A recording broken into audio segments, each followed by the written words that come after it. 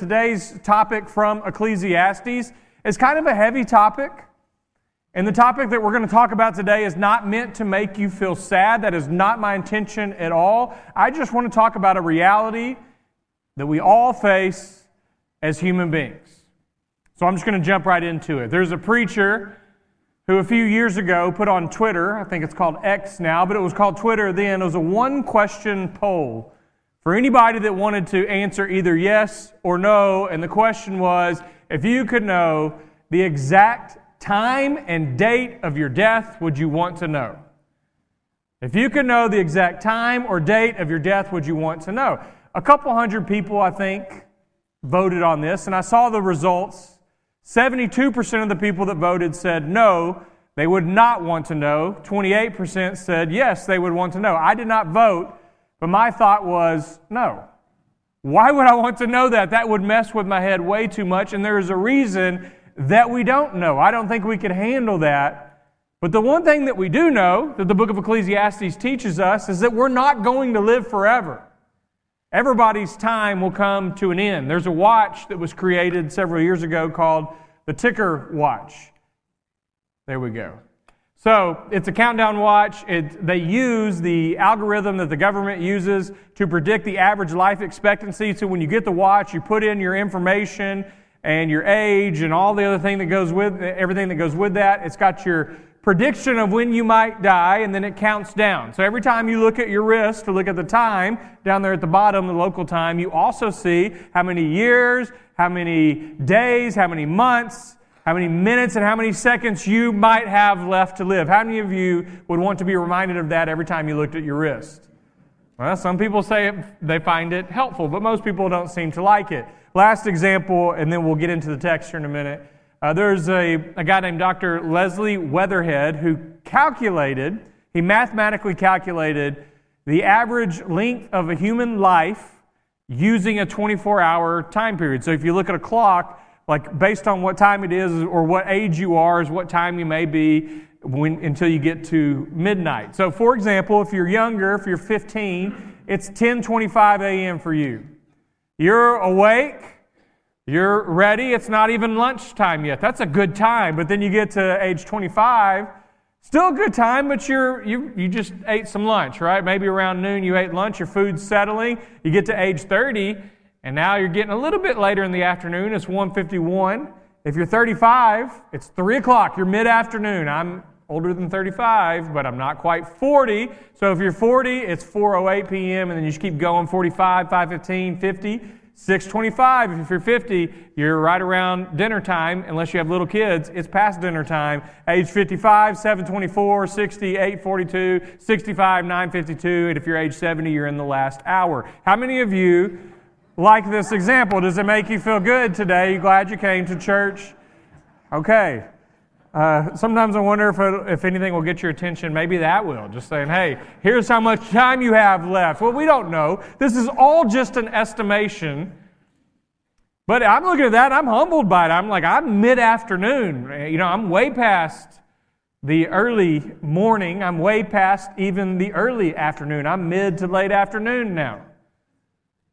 The book of Ecclesiastes, one of the main themes that you see throughout the whole book is that life is short, and to just put it bluntly, without trying to dance around it a little bit, we're all going to die. Death is the great equalizer. Death is the great leveler. If I were to ask you, do you think about your death, or do you think about the fact that life is short? You would probably say no, and you would resent the question because people don't like to talk about it. Back in July and early August, when I'd been preparing this Ecclesiastes series, but I spent 2 weeks during my study break where I really dove much deeper into this book, research project. Every day I was in Ecclesiastes. I had lunch with a few friends to take a break. I told them I was studying Ecclesiastes. They asked me what I thought about it, and I said, my thoughts after spending this much time in Ecclesiastes is that we're all going to die.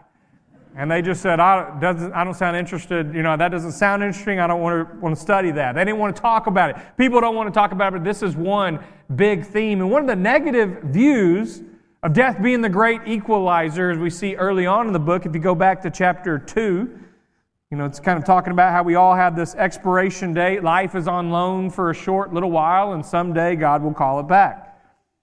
Chapter 2, verse 13 through 15. Then I saw that wisdom excels folly, as light excels darkness. The wise have eyes in their heads, but fools walk in darkness. So there's advantage to having wisdom. We need wisdom, godly wisdom, to guide us through this life. But look at what he says next in verse 14. Yet I perceive that the same fate befalls all of them. Then I said to myself, what happens to the fool will also happen to me, or will happen to me also. Why then have I become so very wise? And I said to myself that this also is vanity. It is hevel. That's that key word. There's no enduring remembrance of the wise or the fools, seeing that in the days to come all will have been long forgotten. How can the wise die just like the fool? So you get the idea of what he's saying here. Wisdom is important. If this is Solomon writing this, Solomon was the wisest person who had ever lived at that point. All this wisdom, and it's important to have wisdom. There's advantages to wisdom, but you're going to die just like the village fool is what he's saying. And that seems to bother him. And then not only that, do the wise and the fool share the same fate, but he says there will be no enduring remembrance of you. Especially in those first two chapters, he keeps coming back to that idea, is you're going to be gone, and then nobody's going to remember the former generations. Nobody will remember you, no matter how wise you were. We talked about how Solomon was the GOAT, the greatest of all time, of wealth and wisdom last month. And I don't know if you remember that lesson, if you're here for that. We went through different sports and different categories. Who would be considered the GOAT, the greatest of all time? Well, we talked about, or I said, Tom Brady for football. A few years ago, if you don't know who Tom Brady is, he won 7 Super Bowls, which is unprecedented. He was asked in an interview what he thought about all these rookie quarterbacks coming up and doing great and getting all this attention, and he said, that's just the way it goes. He said, soon I'll be retired. Not long after that, you will slowly forget about me and you'll move on to somebody else. And here we are, season 1 after his retirement, and he's not talked about near as much as he once was, and his memory will slowly fade. That is what Koheleth is basically saying about life. No matter how wise you are, no matter how much you have, the same fate befalls us all, and nobody's going to remember us. 100 years from now, nobody will remember that we ever existed. Again, nice encouragement on a Sunday morning. Flip over to chapter 3, verse 19 through 20. He says, for the fate of humans and the fate of animals is the same. As one dies, so dies the other. They all have the same breath, and humans have no advantage over the animals. For all is vanity, all is hevel. All go to one place, all are from the dust, and to dust they return again. Same concept, same thought. Humans and animals, although we're much smarter than animals, I like to think, and we know that our death is coming, and animals don't know that, we're still going to share the same fate. The survival rate is 0. Nobody's getting out of this alive, whether you're an animal or you're a human being, and that seems to bother the teacher. This theme of death, the shortness, the brevity of life keeps coming up throughout the book. This summer we took a trip to the beautiful ocean of Galveston, Texas. The only time the water is not black is when the sun is setting, and then the water looks nice for about 30 minutes there. But the kids had a blast. They don't know any different. They made sand castles. They made all kinds of creations in the sand. Jessica would bring these buckets, and they'd fill them up and flip them over. And it was great, but then evening comes, or whenever the tide rolls in, and guess what happens? Just washes it away, right? So the word toil is an important word in Ecclesiastes. You think about your work, you think about all your effort in life, and you can think about the sandcastle on the beach as our toil that we spend a lifetime building, and death is like the wave that just comes and washes it away. That's his viewpoint. Or you think about a candle. If you light a candle in your house or your office to try to make things smell better, and then you need to leave, so you blow it out, you see that trail of smoke going up in the air. You can smell it, you can see it, it's real, but you can't hold on to that smoke. You can't put it in your pocket for later. Now that is a clue to our human condition. Life is short. Life is like that vapor. It's here for a moment. You can't grab onto it. It's elusive, and then it's gone. And that is the negative view of death that he has throughout the book of Ecclesiastes. He's basically saying it doesn't seem fair. The wise and the fool are going to die. You know, it's not fair that the wise die just like the fool. The humans and the animals are going to die. It's not fair that humans die just like animals, or the righteous and the wicked are going to all die. They all share the same fate. Death is the great equalizer. Okay, that's the negative view of death in the book of Ecclesiastes. But when you get to chapter 7, which is where I'm landing today, he seems to turn to a more positive note when it comes to this theme of death or the shortness of life, and going from that negative view, like death is the great equalizer, to this positive view that actually death has something to teach us. Death may be your least favorite teacher, but your most effective teacher. We'll walk through these first 4 verses, and then I'll try to share with you what maybe we have to learn from this. In verse 1 of chapter 7, it says, "A good name is better than precious ointment, and the day of death better than the day of birth." So let's start with the first part. He says, a good name is better than precious ointment or fine perfume. When he says a good name, he's talking about your reputation. When people hear your name, what do they think about? Does your name make people cringe? Because the memories of you, the thoughts of you are haunting them? Or when people hear your name, does it bring them joy because you're full of life and love and joy? What does your name bring with it? Well, if you put on perfume, anybody put on perfume today? Okay, nobody's going to admit it if you did. But if you did, it smells good, and that's great. We'll sit close to you and enjoy that smell, but then it's gone.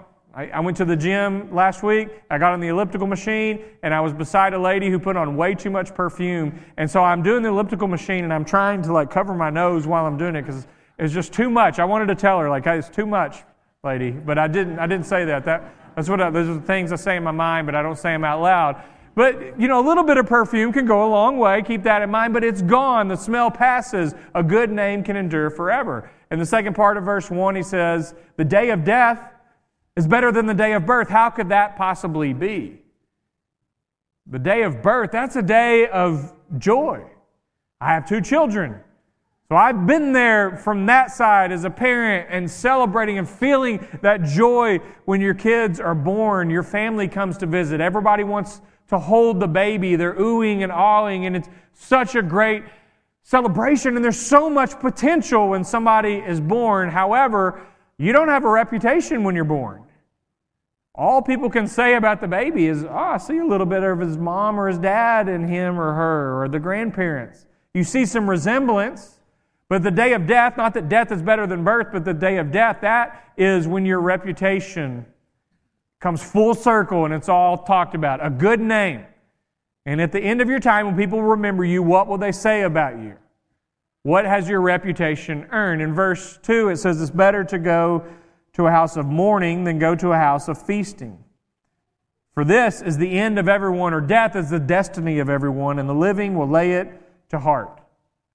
I've conducted, preached at so many funerals over the last 15 or so years that I have lost count. I cannot remember how many funerals I've spoke at. So I guess in that sense, I've been close to death, or those who are suffering the loss of somebody that just passed away. And in a lot of these funerals, I'll often quote Ecclesiastes chapter 7 and verse 2. It's kind of been my go-to funeral passage. The house of mourning, well, that's referring to, in modern terms, what we would talk about as a funeral. And I will tell them at the funeral, look, according to this verse, we have something to learn here. It's better to go to a house of mourning than to go to a house of feasting. An author named David Gibson said there's 2 types of people at a funeral, the fool and the wise. The fool goes to a funeral and sits there and thinks, I cannot wait to get out of here. I just want to go back outside. I want to go do something fun. You want to forget about it. My early days in ministry, before I was asked to speak at funerals, I was the youth minister who became the sound room guy at funerals.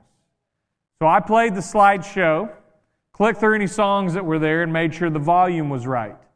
We had this back room and you had to dim the lights so you could see the screen through the audience.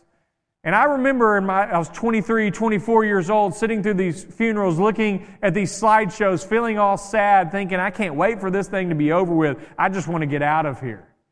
Well, David Gibson's saying that's what the fool thinks. But the wise person can sit there and evaluate their own life and realize that someday we will all be in this place. So it doesn't mean that you have to think about death all the time. That would be morbid. It would be strange to just sit around thinking about it.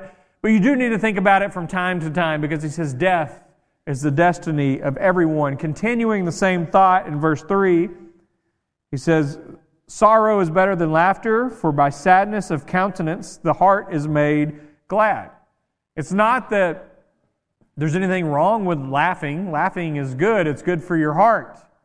God has wired us this way. But continuing the same thought, at a funeral service, at a house of mourning, you find sorrow. And it's in this sorrow that maybe the lessons that we're learning sink in a little bit deeper. It's in times of sorrow that maybe we can be matured. Maybe we can contemplate life on a different level. So he's continuing that same thought from the previous verse. Jesus says in Matthew chapter 5 and verse 4, blessed are those who mourn, in the Sermon on the Mount. Blessed are those who mourn. From time to time, maybe we need to do a little bit of holy mourning. And then in verse 4, and I'll stop after verse 4 and just say a few words about how death is a great teacher. But in verse 4 it says, the heart of the wise is in the house of mourning, but the heart of fools is in the house of mirth, or the house of feasting, or the house of pleasure. This verse is talking about the difference between escapism versus reality. Escapism is that fool that's at a funeral or the house of mourning that just wants to get out of there. That wants to ignore the pain, that wants to ignore the fact that maybe we will all die someday and we're not going to be here forever. That's escapism. But reality is facing it. It's sitting there for a moment in a time of sorrow or a time of mourning and facing the reality of your mortality. So take these 4 verses and then kind of the overall theme of Ecclesiastes, and the questions I have is, why is it better? According to Koheleth, according to the teacher, why is it better to go to a house of mourning, to a funeral? Why is it better to think that death is the destiny of everyone than to just ignore it? Because it seems advantageous to just ignore it. Like earlier in the book, he's talked about how we should just eat, drink, and be happy and find satisfaction in our toil. Wouldn't it make more sense to ignore that and just enjoy the moment that we have? How is death a great teacher? Well, there's a few reasons. One is the death reminds you to live with intentionality. When you hear of those who are gone, when you are at a house of mourning, it's in those moments that help you remember to be intentional with the time that you do have. Look, as human beings, we all have limited time. We need to be reminded of that. And it's in these moments that these lessons sink in a little bit deeper. So I'll try to get a little personal for just a moment without sharing people's stories. But in all the funerals that I've conducted, my routine normally, if it's possible, is to get together with the family. So it may be a spouse, and some children. Usually it's adult children, sometimes grandkids or cousins. And if possible, we'll sit around the room, whether it's a large group of family or just a few family members, and I'll pull out my computer and I'll just type and I'll ask questions. Tell me about him or her. Tell me about their faith. Tell me about their life. Tell me about memories that you have. Tell me about their character. And I type as they talk. And I can tell you that I personally have learned a lot from funerals. I have listened to some stories from some of your family members and other people that maybe you don't know. And I've listened to adult children talk about their parents or grandkids talk about their grandparents. And honestly, as sad as it is, I left feeling inspired. Because the person that they were talking about, the life that we were about to celebrate, inspired me to go home and be a better father and a better husband. Because I realized someday maybe my kids will have to stand before a preacher and tell the same types of stories. So what do I want them to tell about me? And on the flip side of that, I'll tell you, early on in my ministry career, when I kind of graduated out of being the sound room guy and got a chance to do some funerals, somebody asked me to do the funeral of their sibling whom I had never met. I had not read Emotionally Healthy Discipleship yet. I did not realize that you could respectfully decline, and so I said yes.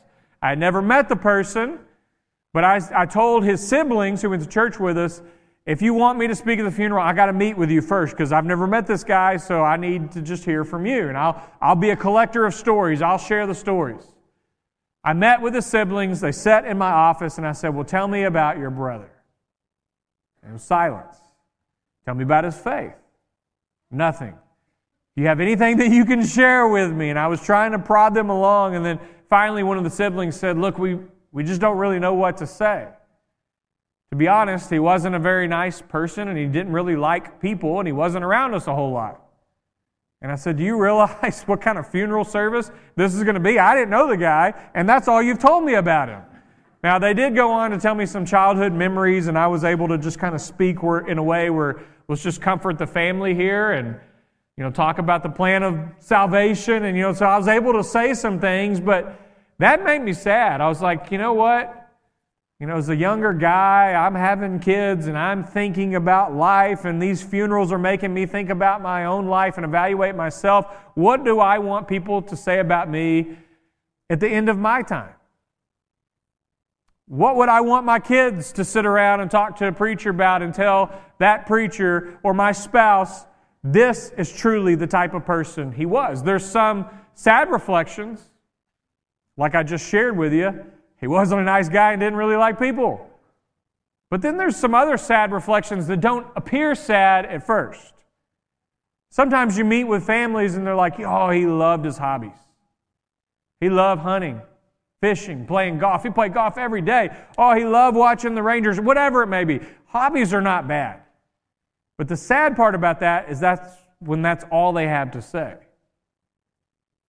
So if you spent a lot of your life spending a lot of time on things that in the end really don't matter that much.